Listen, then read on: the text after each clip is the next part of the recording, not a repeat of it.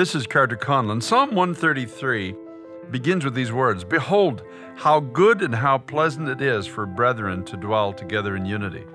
It goes on to tell us that there are great blessings when we choose unity. There's no power at all in division, and when we allow ourselves to be divided, we bring weakness into our ranks and weakness into the testimony of Christ. So let's stop caring about what name is on our church door, and let's begin to walk as one body in Christ.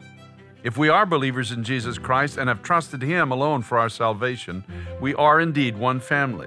We serve one God. We have one Spirit. And the Bible tells us that when we pray, mountains can still move. Blessings can still be released.